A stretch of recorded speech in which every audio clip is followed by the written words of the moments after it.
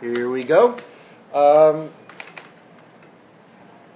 There's a lot of really exciting work being done in research into the role and the mechanisms behind human emotion. Probably some of the most interesting neuroscientists of our day, Damasio, Ledoux, Alan Shore, teams led by researchers like Brazelton, etc., are doing really, really fascinating work. And I'd like to review some of it and the way it plays into Buddhist practice and the way it plays into the goal of spiritual practice, which is sustaining happiness or serenity in our lives. So, to start, we have primary and secondary emotions. This you're probably aware of. Primary emotions are the oldest, they are the most immediate, and they are the ones that arise quickest after an event. They're rooted in the midbrain and its focus on keeping us alive. And so the oldest roots of emotions are in noting, in general, threats to our survival and opportunities. The basic four, in general, are fear, anger, sadness, happiness. Some would add shock as well. And those emotions are transcultural. You'll see them across the globe, and you'll see the physical expression of those key four emotions are pretty similar across cultures. Also, they are similar across historical eras. So, the older and the more primary our emotions are, the less they are prone to cultural variation, the more quicker they arise. Also, primary emotions are the ones that arise in the human lifespan first. They are the first emotions we see in infants. They are, of course, because they're rooted less in the prefrontal lobe and more in the midbrain, which is immediately up and running after birth. So, after a while in life and over the course of our socialization and our cultural influences, we develop secondary emotions. So what starts off as sadness might in turn turn into grief. Fear could turn into worry. Happiness into contentment or affection. So the emotions start to show cultural influences. Happiness is a transcultural emotion as its primary, but the way people experience or express affection change from one culture to the next. So secondary emotions are have a more specific social flavor. Are you following me on this? So, and in our reactions, because the primary emotions are rooted deeply in the survival mechanisms of the brain, they will arise first. And then, the longer an emotion goes, it will then disperse into secondary or even tertiary emotions.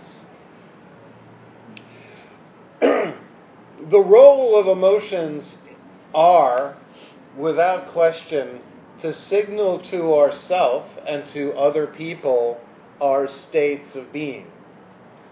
We express emotions less to keep other people away than to actually seek secure bonds with people around us.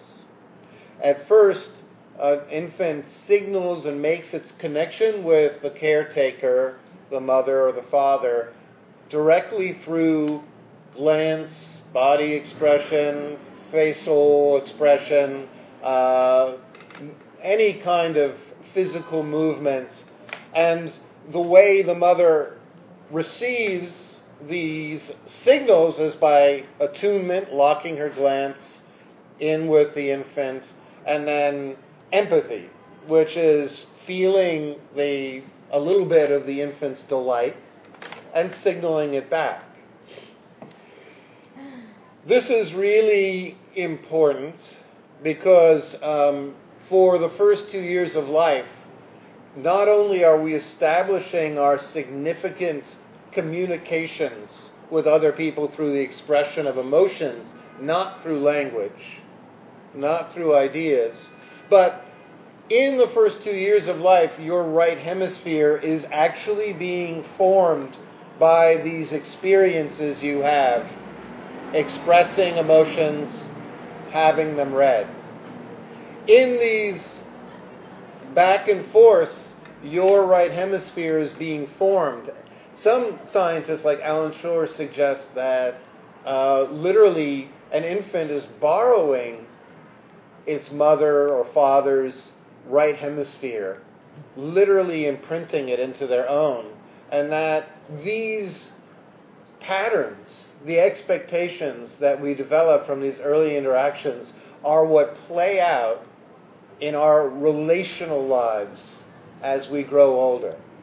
This is why changing our deepest emotional tendencies in romantic relationships, for example, is so difficult, because it's formed at a point of life that is both pre-linguistic and before we even have a large degree of conscious awareness.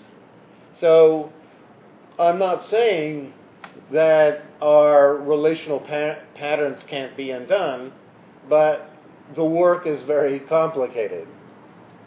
So what are the other advantages we have besides securing a connection with our caretakers that express our states, so that we can express when we're hungry, express when we're frightened, express when we're content? It's very important that our caretakers know that when we're infants. So this ability to signal our states to our caretakers directly affects our feelings of how safe we are in the world. An infant that feels very well connected and read by its caretaker later on in life will feel empowered to investigate the world. An infant that feels insecure will cling to the mother rather than go off and play with other children in its initial forays into a playground. A child that has virtually no consistent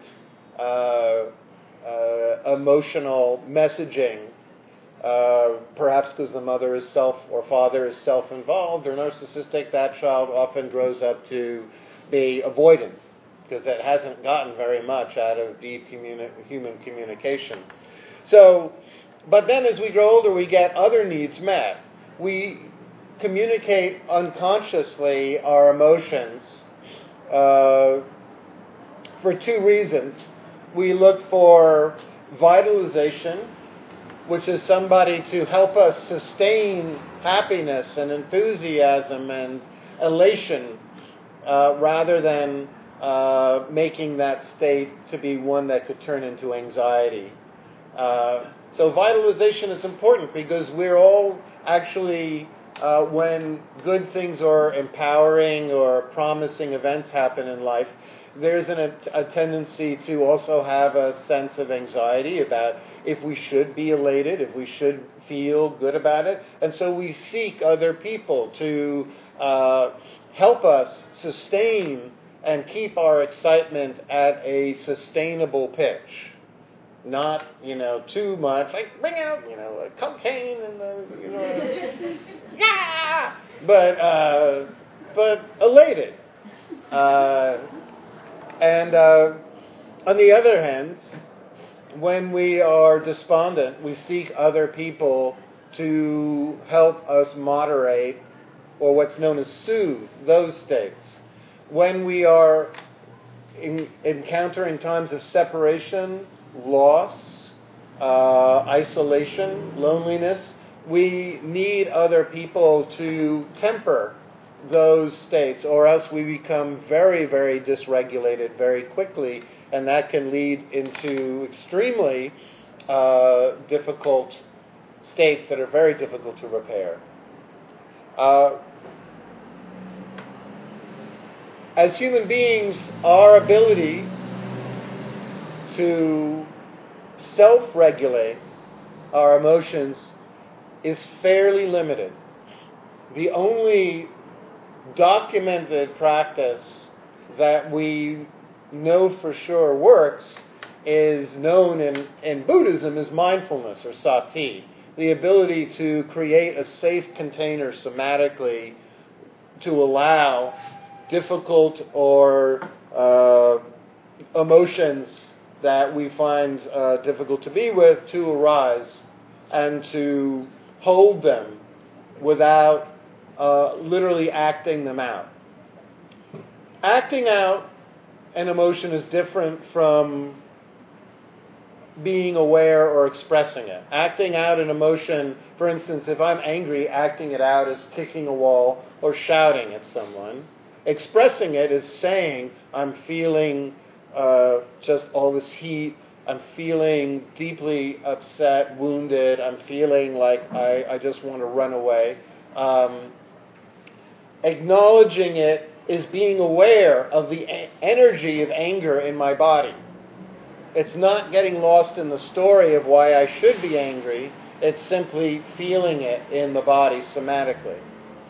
So what we want to avoid is the tendency to act out, which unfortunately it's been documented over and over again that acting out emotions does not actually in any way help us regulate, process, or learn how to be with them. It's acting out an emotion as an unconscious attempt to propel or push out or get rid of an emotion. Expressing it or learning to acknowledge are actually about processing emotions, which is not about getting rid of. It's about learning how to be with. And yet, in our lives, because so often, whether it's in early childhood with our caretakers or in our early forays into schoolyards and classrooms and other institutional settings, we experience rejections and shamings and abandonments and ostracization, and so we begin to try to get rid of our emotions because we find them to be inconvenient very often. Some emotions, for example, lead to rejection from our parents. In my family, growing up with Russian immigrants, they didn't like disappointment very well. It means that they had failed in their desire to climb up the American, the ladder. I guess there's somewhere a ladder out there in the world that every Russian talks about climbing. I never found it, but my parents were pretty much on it, I guess. And so they didn't tolerate that very well. Also, other emotions we don't like in ourselves are the ones that we don't tolerate very well, are the ones that our parents couldn't express but in fact acted out. My dad was a rageaholic, a violent drunk, and so I, for a long time, felt anger very, very difficult to hold. I had an immediate desire to get rid of anger when I felt it, because all of the instances I saw in my childhood where basically anger was not safe. Of course, I didn't see the times that my parents successfully expressed anger because it was so few. Most of the time, my mother would just go and hide if she was angry with us, and my dad would just start tearing up rooms and creating havoc. So, once again, the emotions that aren't received by our caretakers are the ones that our caretakers didn't know how to safely express, are the ones that we find the most difficult to express and hold, and are the ones that we try to suppress. Suppress meaning we either try to drink, get high, shop, turn on the TV, go to Facebook, do anything but feel the emotion, to get rid of it. Now, these strategies of suppression, I hate to be the bearer of bad news, but that's part of the job of a Buddhist, is to give you the bad news before the good, is that suppressed emotions don't go away. Yeah, they don't. To give you a list of what they do instead, I made a partial list. They displace, which means somebody you work for, you don't feel a permission to talk back or say when their demands are inappropriate, so instead you come home and you take out the frustration on a loved one, or on an animal you love, or on someone that you feel some state of greater ease to express the emotion. That's called displacement. Rationalization means we begin to replace our emotions with thinly disguised ideas that in no way are capable of sustaining a happy human endeavor. For example, we go through a breakup, and then somebody might say, I'm better off without her anyway. Yeah, fuck that. That rationalizing away, I didn't need that job anyway, fuck them, I'm fine. Withdrawal is unattended disappointment that can turn into a fear of putting ourselves out, to be creative, to show people our work, to speak up, to express ourselves. Projection is when we don't allow ourselves to feel, for example, guilt, and then we project those things that we've done onto other people. So, for example, if we cheat in a relationship, we might suspect our partner or of cheating. Or if we steal, we might then suppress the guilt and allow it to become displaced by thinking that, well, everybody steals. That's just the way of the world. So none of these strategies work. They keep us more and more isolated, more and more out of touch with between the mind and the body. We become less and less aware of the messages that we're sending, and more prone of suddenly bursting out with displays of completely unregulated, acted out emotions. So, given this, we all have this.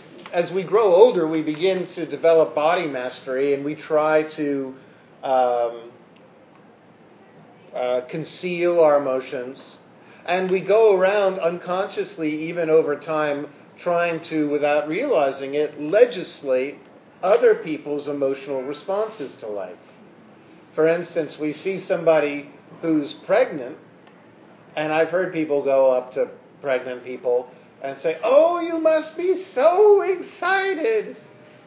And maybe they are, but if I had a fucking being growing in my fucking abdomen, I'd be fucking terrified as well. I've fucking seen Alien, right? That shit is fucking terrifying. No, seriously though, you gotta I read somewhere that it cost $250,000 to raise a kid in New York City to get it to fucking college, and then you're really bankrupt.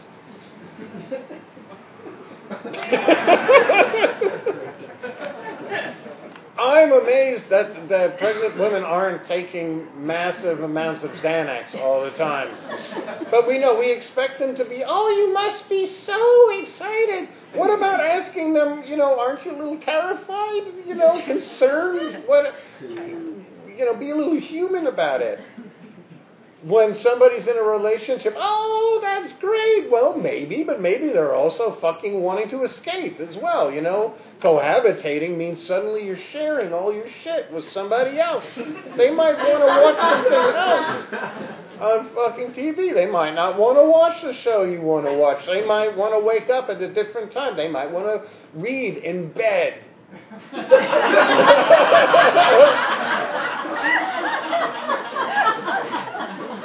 So, is that always great? Is that always great news? Not necessarily. We might have quite a number of emotions, and that's just it. Try as we would like to fit into the expected and the socially demanded, our emotions don't flow in the ways that the most of the cultural hegemonic ways we've been shown emotions are supposed to flow. When the big news happens in life, it doesn't always turn out emotionally simple. In fact, we have a lot of different incompatible emotional responses. When my mother died, I remember people who didn't know me very well said, "Oh, you must be despondent." And I was sad, but my mother had been a vegetable in a hospital bed, completely incapable of talking for more than a decade. A feeling I had was very much one of relief as well as sadness. We don't... The truth is that the big journey in life isn't a neat emotional affair. It's filled with incompatible emotions. With loss, we can feel a sense of relief and mourning and sadness and confusion. Sometimes we can feel liberated in terms of we can suddenly be free of something that was costing enormous worry. And yet, in our own lives and in the way we interact with people, we kind of cue them what we expect. This is why the best comedians and the best art is always the ones that show surprising emotional responses. My favorite moment recently on TV was in the show Louie. And Louis is a great comedian, Louis C.K. And then in real life, he's got 2 children, and he bases his show on real life events. And on the show, the actress playing one of his 8-year-old daughters says to him, "I like it so much more at Mommy's house than in your house." And then she turns and stomps away, and he goes like this.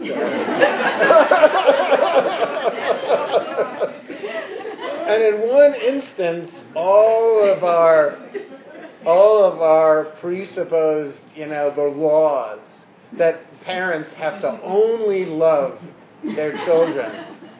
Now, obviously, part of parenting is finding ways to give safe outlets to the fact that there's not only love, there's also times of frustration, anger, worry, concern, doubt. And so we need these human outlets. We can't be limited to just these expectations that we should only be elated or only be happy or only fit what's expected of us. The Buddha had a wonderful analogy. He called the first noble truth, in another analogy, the first arrows that we get shot with. And these are inevitable. We have nothing to do with them. They get shot into us by the world. And so we have our, not only, the Buddha said, aging, sickness, death, but we also have sorrow, lamentation, despair, grief. We have other emotional responses. And then there's these second arrows we shoot into ourselves, which are not only, why is this happening to me, but also the desire to suppress, get rid of, why do I feel this way everybody else seems like they're happy. Why do I experience sadness or misery or discomfort or worry? And that belief that our emotions are unusual, are unique, that we can't hold them because they'll take us over, those are the second arrows we shoot into ourselves. So the work that we do here is to not fetishize or conceal or pent up and then act out, but in our practice is made up of two very important tools. The ability to risk being vulnerable with one another and express not only the expected, but also that which is difficult to express because it's been rejected, because we find it difficult, because we've never seen in our families this emotion safely accepted. And the other tool is to learn how to map and hold our emotions in our bodies during our meditation so that we can have some self-regulation. It's worth noting that the Buddha's entire spiritual journey began when he wanted to investigate how to regulate his relationships with the inevitabilities of life, the old age, sickness, and death. He saw just nothing but aversion, and he wanted to figure out a way both to explore those emotions and learn how to be with them without acting out, running away from old age, sickness, and death, running and clinging towards that which is always young and beautiful. So, if you don't know what's coming now, what I'd like you to do is to split up into groups of 4 people